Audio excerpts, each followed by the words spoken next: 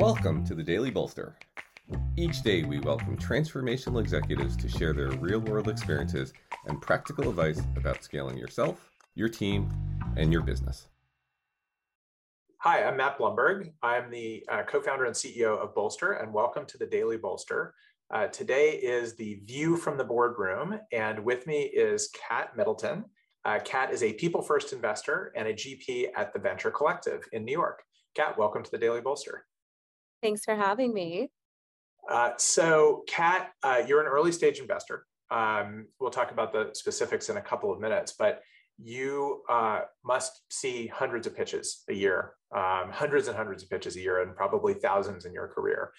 And the question I have for you is, how do you sift through all of that data, qualitative and quantitative, about founders and the business model, the business plans and progress so far? And I guess to put a fine point on it, what are sort of three things that you must clear in order to say yes to an investment? What are your sort of top three?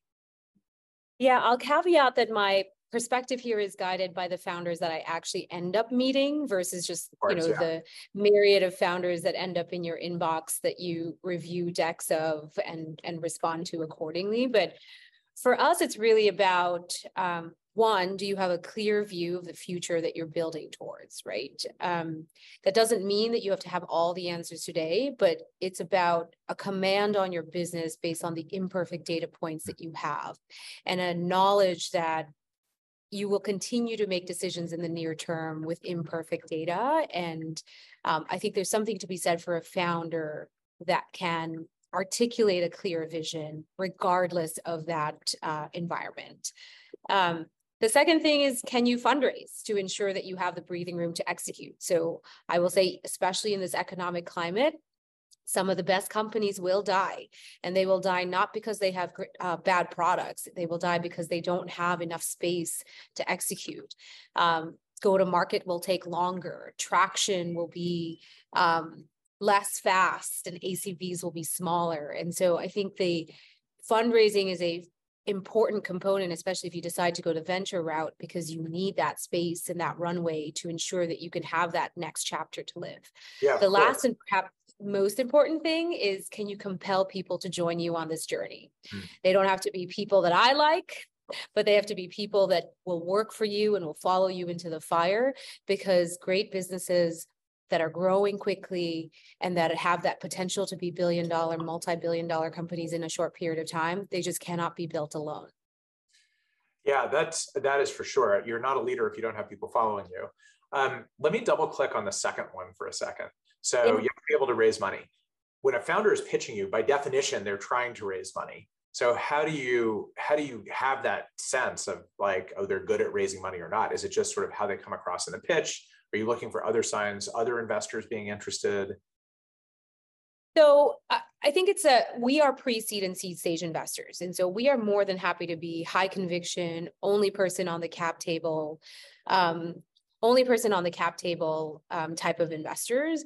I'd say from my perspective, the view I take is that it's about whether or not you can sell stock, right? Can you, in this kind of tying to the first thing, can you convince me that the version of the future that you want to go after is attainable in a short period of time?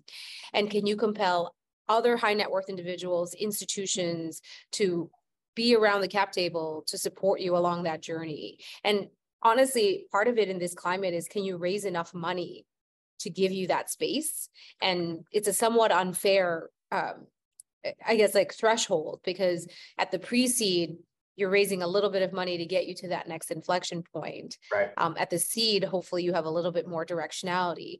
But part of it is like, if I don't have conviction around your ability to get traction, build product, hire team in a short period of time, then it's unlikely then that I think the fundraising risk of the business is low. And if it's too high and we're the only firm that's willing to come in, it's a really tough decision, even if you want to like the business. Right. Thank you. Those are three great things. Let me close by just asking you to tell everyone who's listening a little bit more about the Venture Collective, size, stage, check size, sectors, et cetera, so people know whether they're a potential fit for you.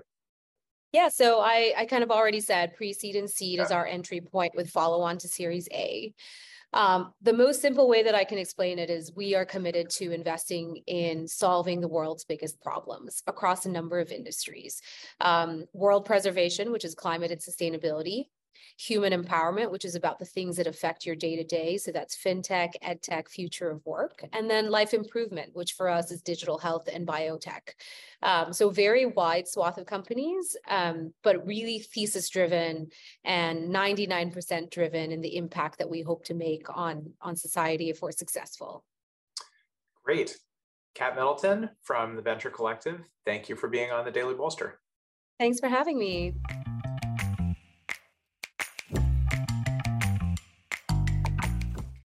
This podcast is brought to you by Bolster, the new way to find the right executives. We supercharge startup growth by matching CEOs with transformational executives, mentors, and board members without the hassle of traditional talent sourcing. Start searching for free at bolster.com.